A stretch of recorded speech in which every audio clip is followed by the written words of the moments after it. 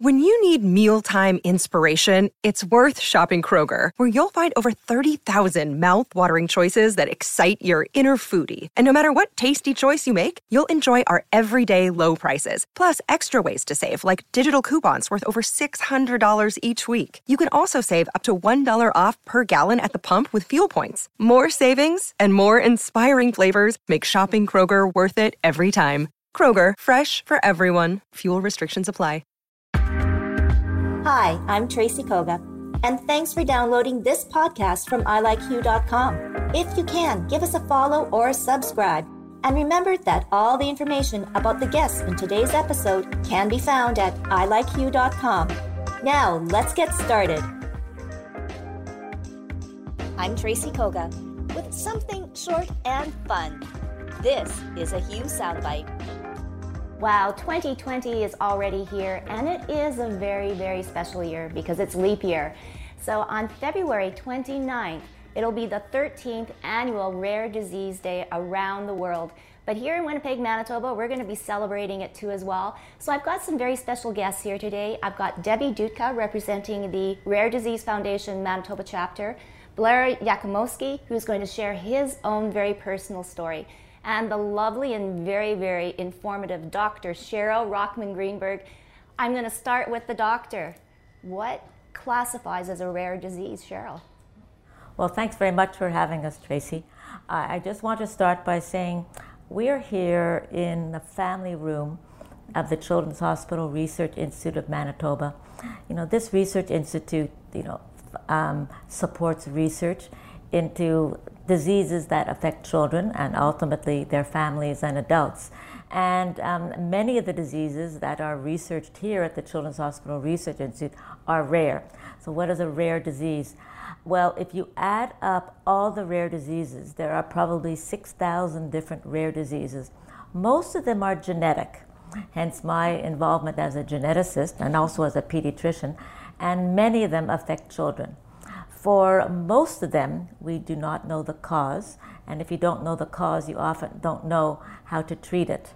But that has dramatically changed over the past several decades, and in particular, the International Rare Disease Day, represents the bringing together of researchers and doctors such as myself, families affected by rare diseases, as well as the chapter here in Manitoba that helps support the families. So today on International Rare Disease Day, we're bringing together everybody involved in rare diseases and really to increase awareness and ultimately into discovery of new diagnoses and new treatments for rare diseases.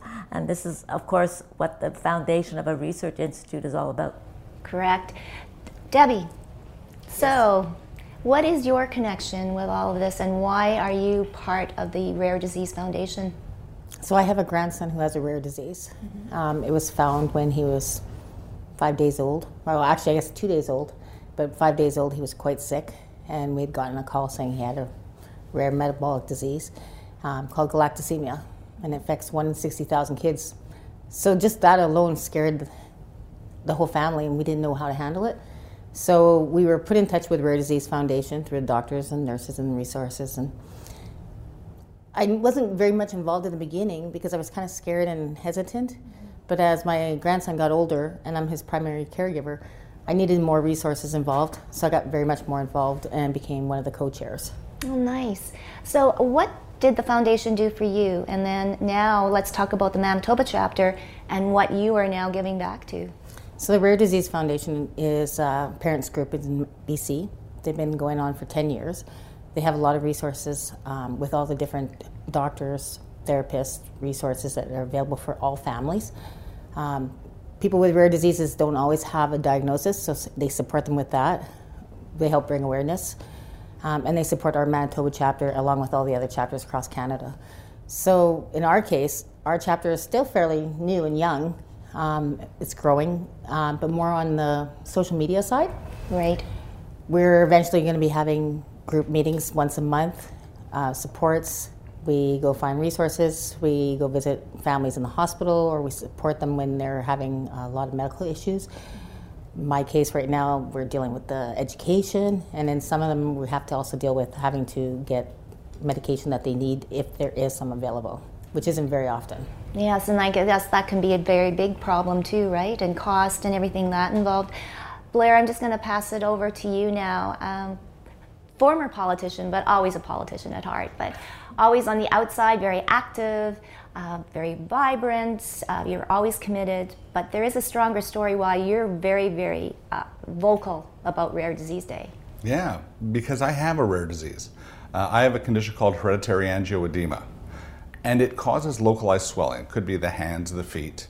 Sometimes my intestines will swell, which is extremely painful, or it can be life-threatening when my throat swells.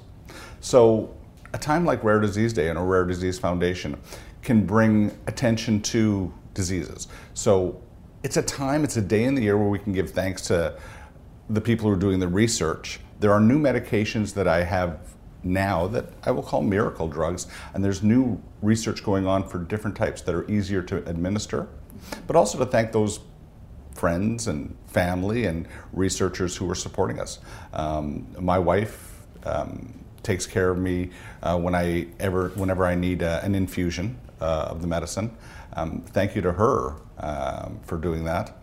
But as a politician, if I can bring attention to the disease, or we can find a way to create an advocacy so that there can be more investment in research, more investment in treatment options. I was fortunate, I was asked a couple years ago to attend the Network of Rare Blood Disorders, a conference in Ontario. And I went there as a new politician. I was on a panel, and the question was, what can they do to advocate with politicians to get drugs approved? Well, I spoke on the panel, and not realizing it, a year later, someone came to me and said, the information that you gave us, we used that when we went to British Columbia and we got a new drug approved. Wow. So it's creating the talk, the discussion, and also when you're part of a rare disease, growing up for me and for my family, my mom has it, my sister has it, I have some cousins who have it. Can you get tested for it? I mean, and you have a family too? We get tested fairly young, and we're actually fortunate. It stops at my generation. My cousins and that, I've been fortunate. I have 3 children. None of them have the disease. My other cousins, through not having children or adopting or the luck of the draw, haven't passed it on either. So when you have this disease, when I was growing up, we always considered it our sickness. And then we had an event with one of the drug companies, I think it was either CSL Behring or Shire, had an information. And I'm in a room with 30 other people, and many of them have disease. You're no longer alone. Even though your disease is rare, you're not alone. There's other people who have it. And when I was a politician, I met people like Debbie who, learning about tough to say diseases, galactosemia, or speech apraxia, or apraxia of speech. A friend of mine who has familial polyposis. You find more people that have this, and you connect, and you're there to support each other. So, well, it's again, it's just all about talking and communication. So, Debbie, the big day on February 29th here in Manitoba. Definitely. What's going to happen? Well, we're trying to organize something possibly at Sky. It's not confirmed yet, so don't quote me on that. But it will be on social media, and it will be advertised through the media itself.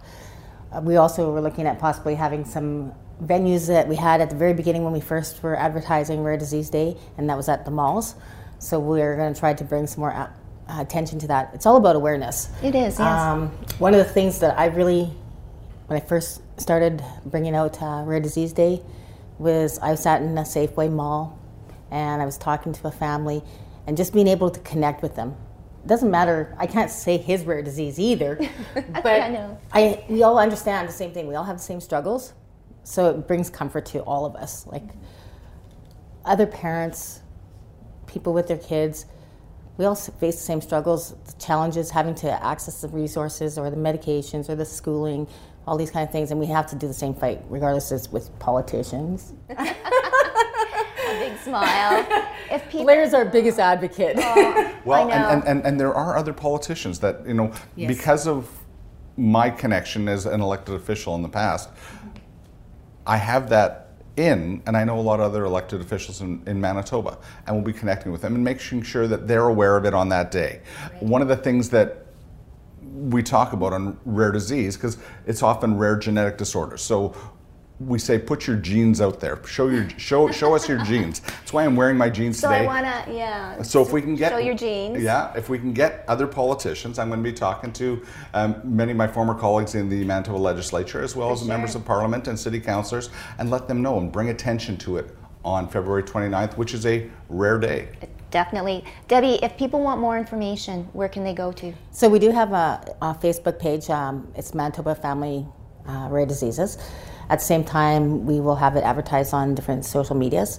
They can also get a hold of their genetic doctors and nurses because they will have the information available to them too. Perfect. Yes, so just give Dr. Cheryl Rockman-Greenberg a phone call, but anything, last words, Cheryl, to wrap up? Well, I think Debbie and Blair really summed it all up, but the significance of the International Rare Disease Day. And although each individual rare disease is very rare, when you add them all together, probably 1 in 10 and 1 in 12 people have a rare disease. And as a clinician, as a researcher, having partnerships with families and people in government is absolutely essential to be able to move this field forward and to ensure people with rare diseases have access to the same resources and drugs as people with common diseases. Well, I thank all of you and everyone. February 29th, show your genes. It's Rare Disease Day. And again, just make your voice heard and communicate with those that do have a family member suffering from a rare disease, because your words and your comfort are all good.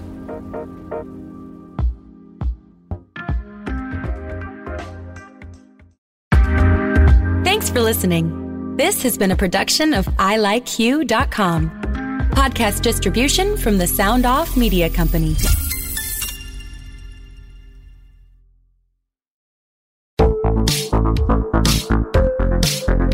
Hi, I'm Connie Thiessen, the host of Broadcast Dialogue, the podcast. We focus on Canada and the challenges facing Canadian radio and TV, as well as highlighting those moving the industry forward from podcasting and streaming to new broadcast tech. Check us out at broadcastdialogue.com or your favorite podcast app. I'm Matt Kundle, host of the Sound Off Podcast, the show about podcast and broadcast.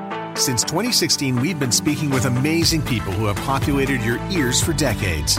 Legendary broadcasters, research wizards, talent experts, podcasters, voice talent. Almost 400 stories, all for free. Subscribe or follow the Sound Off Podcast on Apple Podcasts, Spotify, Amazon Music, or at soundoffpodcast.com. Another Sound Off Media Company podcast.